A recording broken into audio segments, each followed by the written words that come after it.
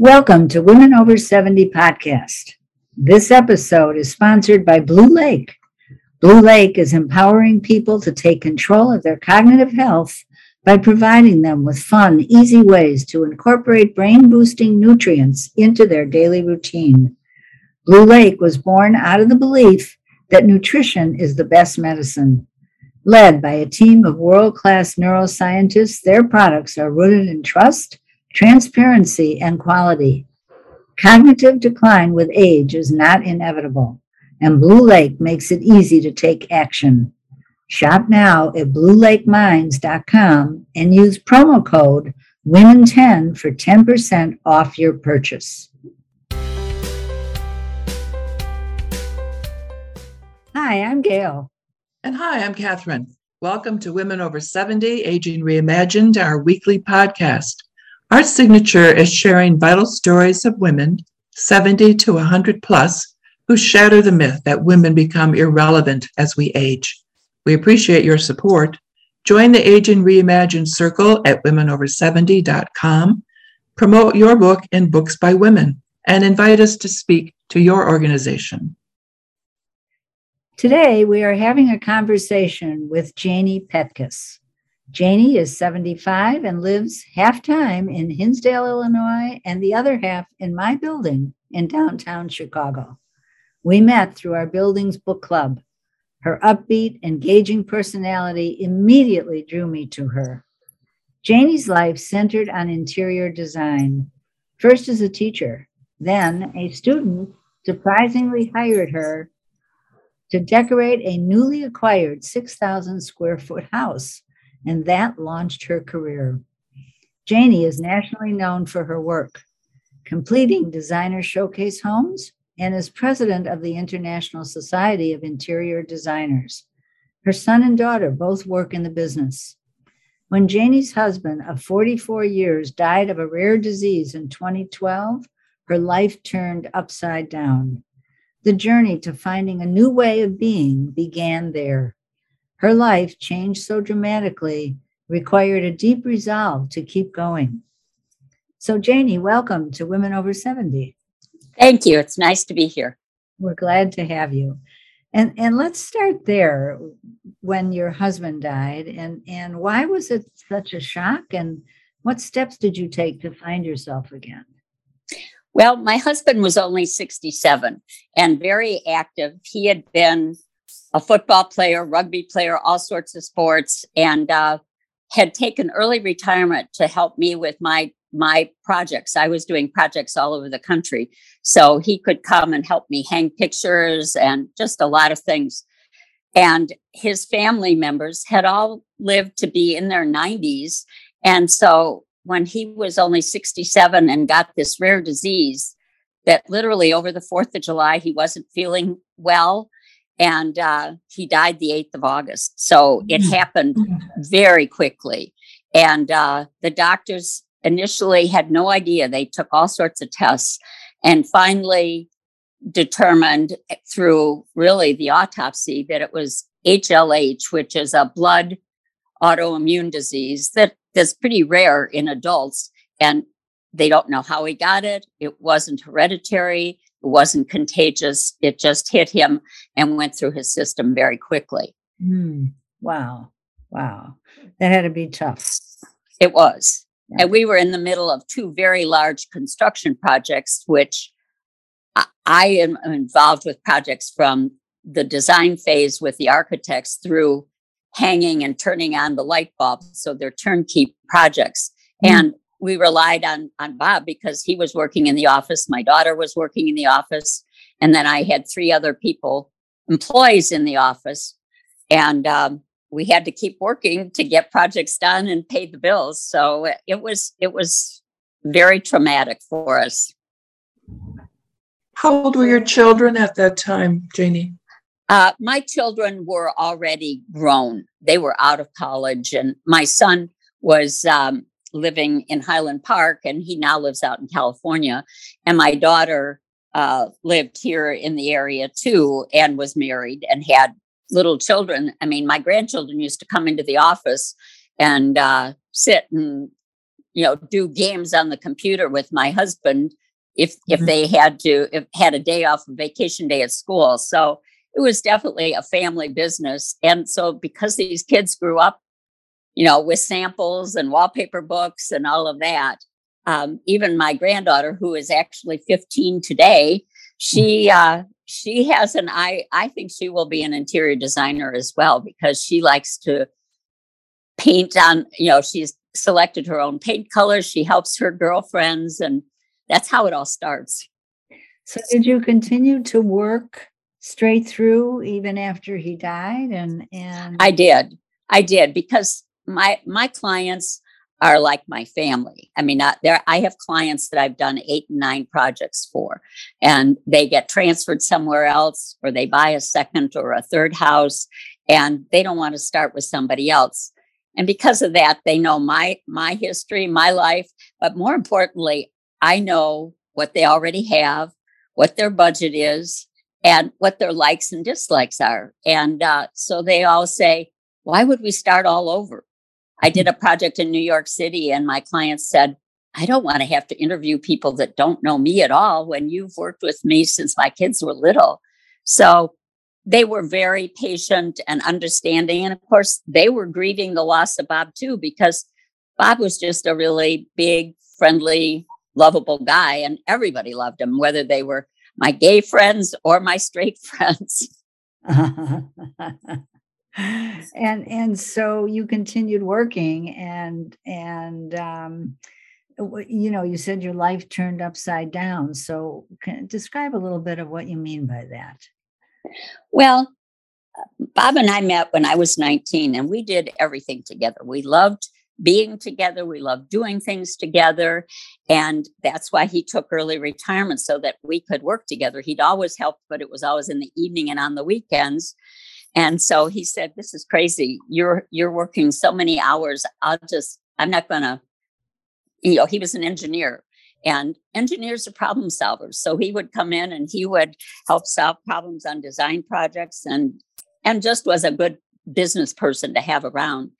And when you lose that, and I mean, I had never even gone to a movie by myself, let alone traveled by myself or any of those things. And so for a while, as I said, I had a lot of gay friends that would take me out and we'd do things together. But afterwards, I thought, I have got to learn how to do things by myself. And bit by bit, I started going to things, doing things. And one of the things that I recommend to my friends who have been widowed is I figured out what kind of trips I like to take. I like art. I like architecture. I like gardens. And so I could find different groups that would have those kinds of travel. And I could take a trip with an art excursion that would be maybe 4 days long. And there would be totally all new people. I didn't really know any of them, but you get to know them because you have that common interest. And pretty soon, the next trip you're going to England to see gardens in England, or you're going, I got involved with my church choir, and the choir took trips, and the choir members were all young. And I really, that's another thing. I just think being around young people that have energy, they were so wonderful to travel with. And we went to South Africa, we went to Cuba, I'm going to go with them to Israel this June. And because they didn't know, they really never knew Bob. So they didn't know me as part of a couple. They knew me as an individual. And that was really helpful, because then you get to know them and you have a different idea, a different identity when you're by yourself. I agree with that totally. Having been there myself. Yeah, exactly. Yeah, it's really wonderful meeting new people. And I really didn't have friends that were divorced or widowed. So I didn't have, as much as I would do things with my friends during the day, I like to go out. Saturday night was always date night. We always went out and did something. So I did not want to be sitting at home by myself. So I figured if I could come up with a plan where I could go with somebody or be in a group where we all had shared interests, that was really a big help to me. Sure, sure. Yeah. And you were working during the day, so daytime wasn't an issue. Right, right. Yeah. And so you seem to enjoy interior design so much, Janie. Every time I've spoken to you, you just love it. I can tell it oozes I out do. of you. So what got you into that in the first place? Well, it's sort of like I was saying before. My mother liked to do those kind. My mother was a nurse, but she liked to do flower arrangements, and she would go find something at a thrift store and refinish it. She did her own wallpaper hanging and all of that. So when you grow up with that as the background, and I thought I wanted to be a nurse, and I told my mama that that's what I wanted to do, and she said, "You will not be a nurse." She said, "You can't stand to get your hands sticky, let alone get your hands dirty. You will not make a good nurse." And I was really upset about that. But the reality is, I'm a people person. What I liked about the idea of being a nurse was helping people. And really, when you're an interior designer, that's what you're doing. You're helping people get their homes so that it reflects them and how they want to live and what their family is all about. And it's not really a statement of me, it's a statement of them. And I just help them get to that point. Mm. So then I went to after that. And you know what else? I was a Doris Day fan, and she was an interior designer in those movies, Pillow Talk. And I thought, I could kind of be a Doris Day, don't you think? So my mom and Doris Day were responsible. And then I went to the University of Illinois and studied. Oh, you actually studied. Okay. I actually studied interior design. Oh, yes. And so, did you work for people? Did you start your own business? What did you do? No, I was just one of these sort of cocky kids, I guess, because when I had my son when I was 24, and my husband had been laid off, and I started working out at Harper in Palatine, helping them with registration, really. And I got to know the man who was the head of the adult education. And he said, "Well, what did you actually study?" And I told him, and he said, "Would you ever be interested or willing to teach an interior design class?" Well, when you're 25, you think you can do everything. And I said, "Oh, sure, I can do that. I'll be glad to do that." And he said, "Well, my instructor that is supposed to teach the 8-week class isn't going to do it this year." And he said, "You can get some slides from the interior design department because they have a program out there, and you could do this adult education class." So literally, I went to the library, made an outline, and I would give one lecture, show the slides, and then as soon as I got done, I'd go to the library the next day and prepare another one. And we would have fun in the class. So then people would say, "Well, now that we've got 8 weeks, aren't we going to have some more?" And then we ended up doing a second 8-week session. So I did that for about 5 years. That was before we moved to Hinsdale. And then it got to be kind of a long drive. So then I went to College of DuPage, and I did it for them. I did it for the Park District in Hinsdale. And, each time I would teach a class, somebody in the class would say, "I don't want to do this myself. I need you. I don't know enough. We need to hire you." And there was a woman that was in my class when I had my son was just a baby. He wasn't even a year old, who was probably my mom's age. She said, "My husband sold his business and we're building a house. I know what I like, and I think we could work together. Would you be my interior designer?" And I said, "Well, I'm not even in business. I don't know. I know what to do." I said, "I haven't got any accounts or anything else."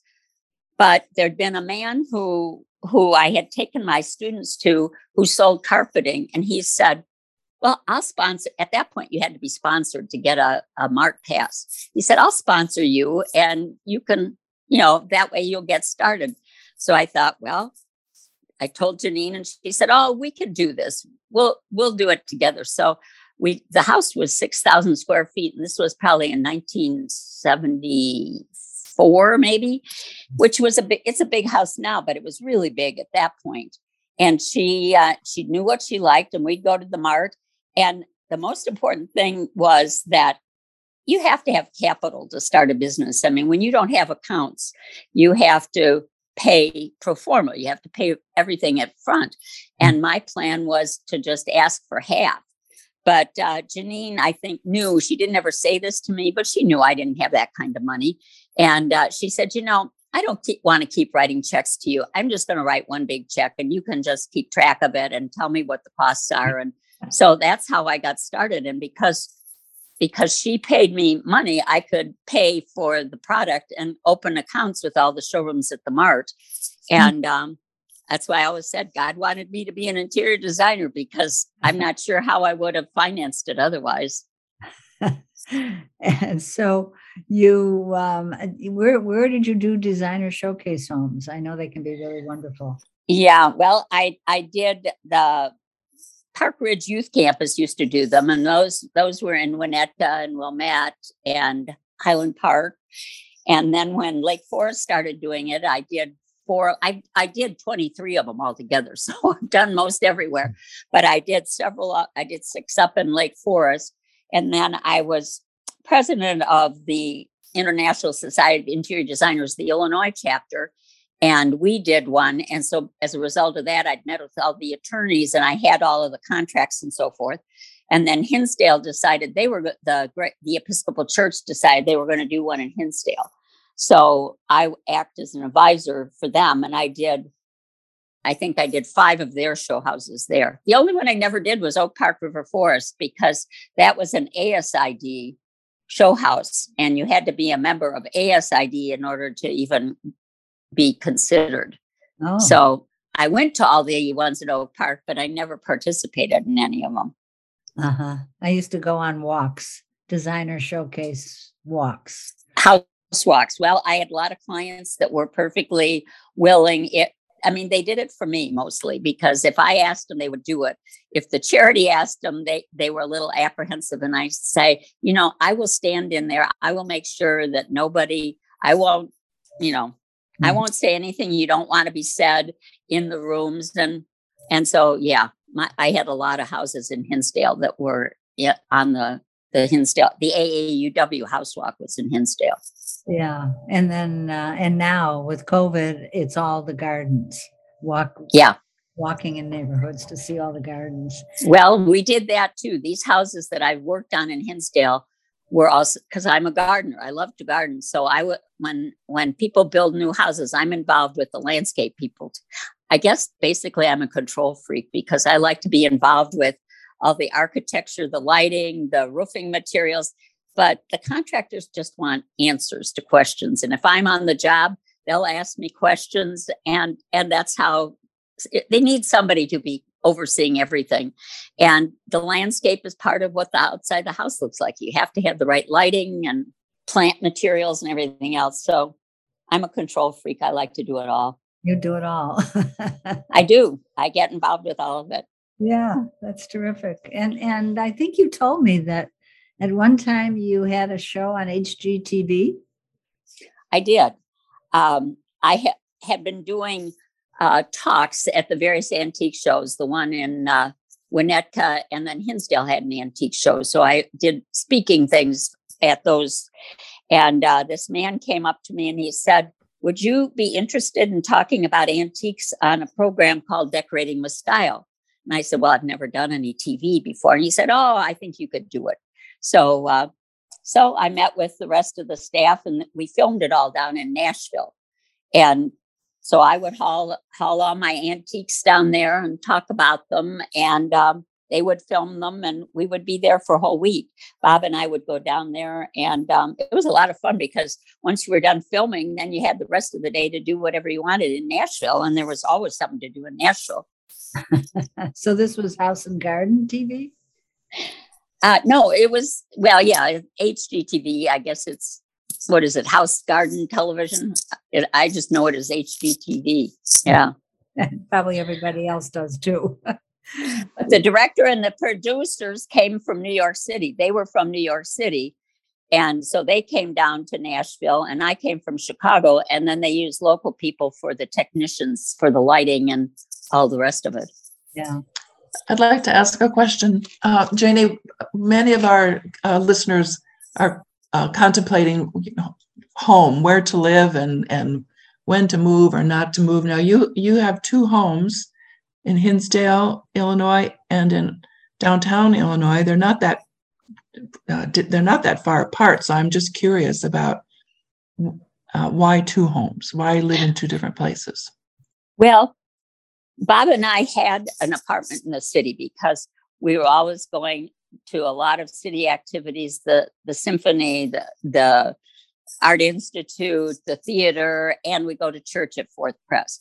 So we were in the city quite a bit, but my work and my office and my clients were all pretty much out in the suburbs, and that made more sense. And we raised our kids out here. We wanted them to go to the schools and everything out here. And when Bob died, I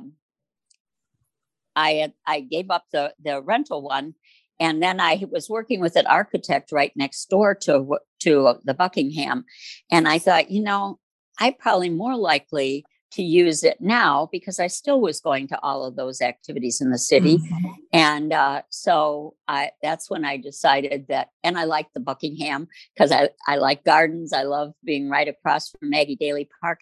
And I was involved with Parkways with Maggie Daley when they were planning Parkways and planning Maggie Daley Park in her memory. So I thought it was a perfect place for me to go.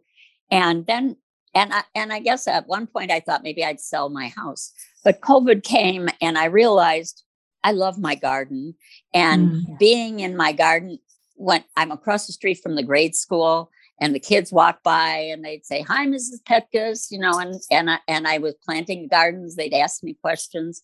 And I thought, well, I really don't want to give up all of that.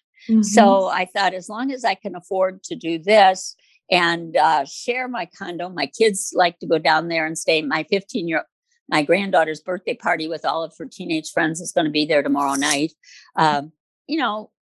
It's an investment. It's just the same as having stocks, but you can actually use it. That's how I justify it in my brain. I love it. So that's kind of how, and I'd be hard pressed to decide which ones to get rid of right now because I like both. Yeah, well, you don't have to. That's terrific. Keep them both. Yeah. So we'll see what happens. So, Janie, we always like to ask, how do you think about aging, or do you think about aging? Well, it's difficult because as I start to have friends that are having dementia and having health problems, you can't help but think about it. But number one, I exercise a lot. I take an exercise class 3 mornings a week.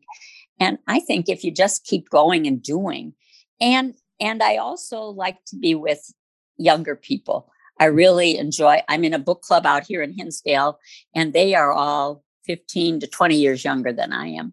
Wow. And I mean, you've met Mary Ann, Gail. She's one of my book club people. And I think if you're with younger people, it keeps your mind alive and alert, and you know what's going on. And that's sort of important to me.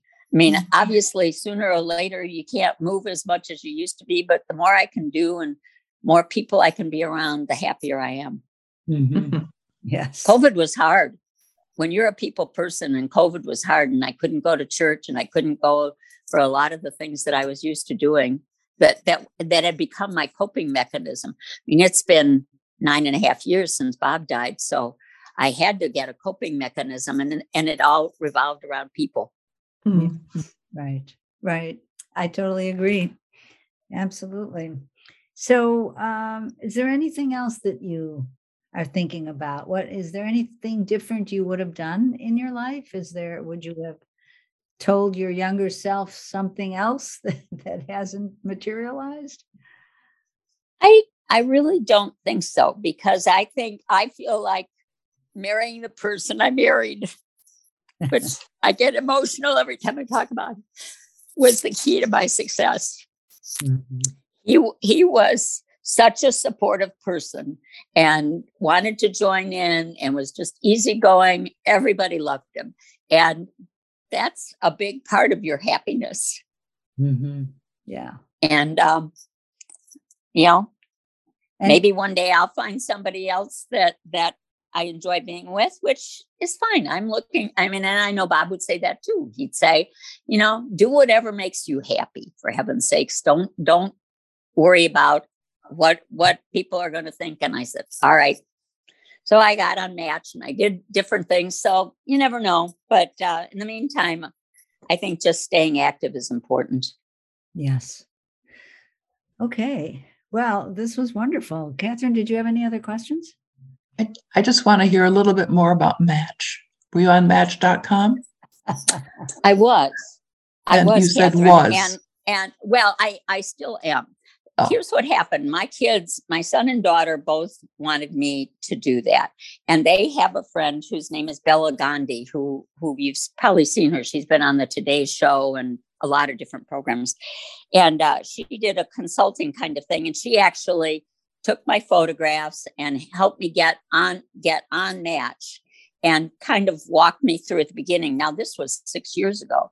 And because I wasn't comfortable with how to do it and all of the technique, they were invaluable. I mean, you pay a fee to do it, but I don't regret that at all. And I've on and off dated different people that I had met through that or other things. And actually, I am seeing somebody now who you guys will laugh, because he and I have been texting for 8 months. And I finally got together with him about 3 weeks ago for coffee, and we've gotten together again. And I hope that it's going to work. I mean, we've had fun, but the texting is a riot. I mean, we text probably every day, and it's fun. And he's 12 years younger than I am, and I mean, he knows how old I am. So from the beginning, but we have a lot of things to talk about, and he lives out here in Downers Grove, so we'll see. But whatever, it's fun, and I enjoy it. I'm not worried about it. Uh-huh. Thank you for sharing that. That's great. I love it. Good for you. It's very my children don't even know about him. Oh, just now they do. You and me. Yeah, Okay, because they I think they would say, Mom, how can you text somebody and have a relationship for 6 months? And I said, well, don't you do that? I mean, you hire people in your business that you have never met in person, and you hire them based on a resume and maybe talking to them, but mostly just exchanging texts and emails. Well, yeah, that's different. I said, well, this is like having a pen pal. Okay. Oh, well, keep us posted, please. I certainly will. All right, Janie. Thank you so much for being on Women. Thanks, guys. This is fun. And listeners, subscribe to our podcast and leave a review. Visit womenover70.com to access all of our episodes and easily search by name or category. Join us on the first Tuesday of each month to enjoy programming beyond the podcast, hosted by Aging Reimagined Circle. And we'll see you next Wednesday on Women Over 70, Aging Reimagined.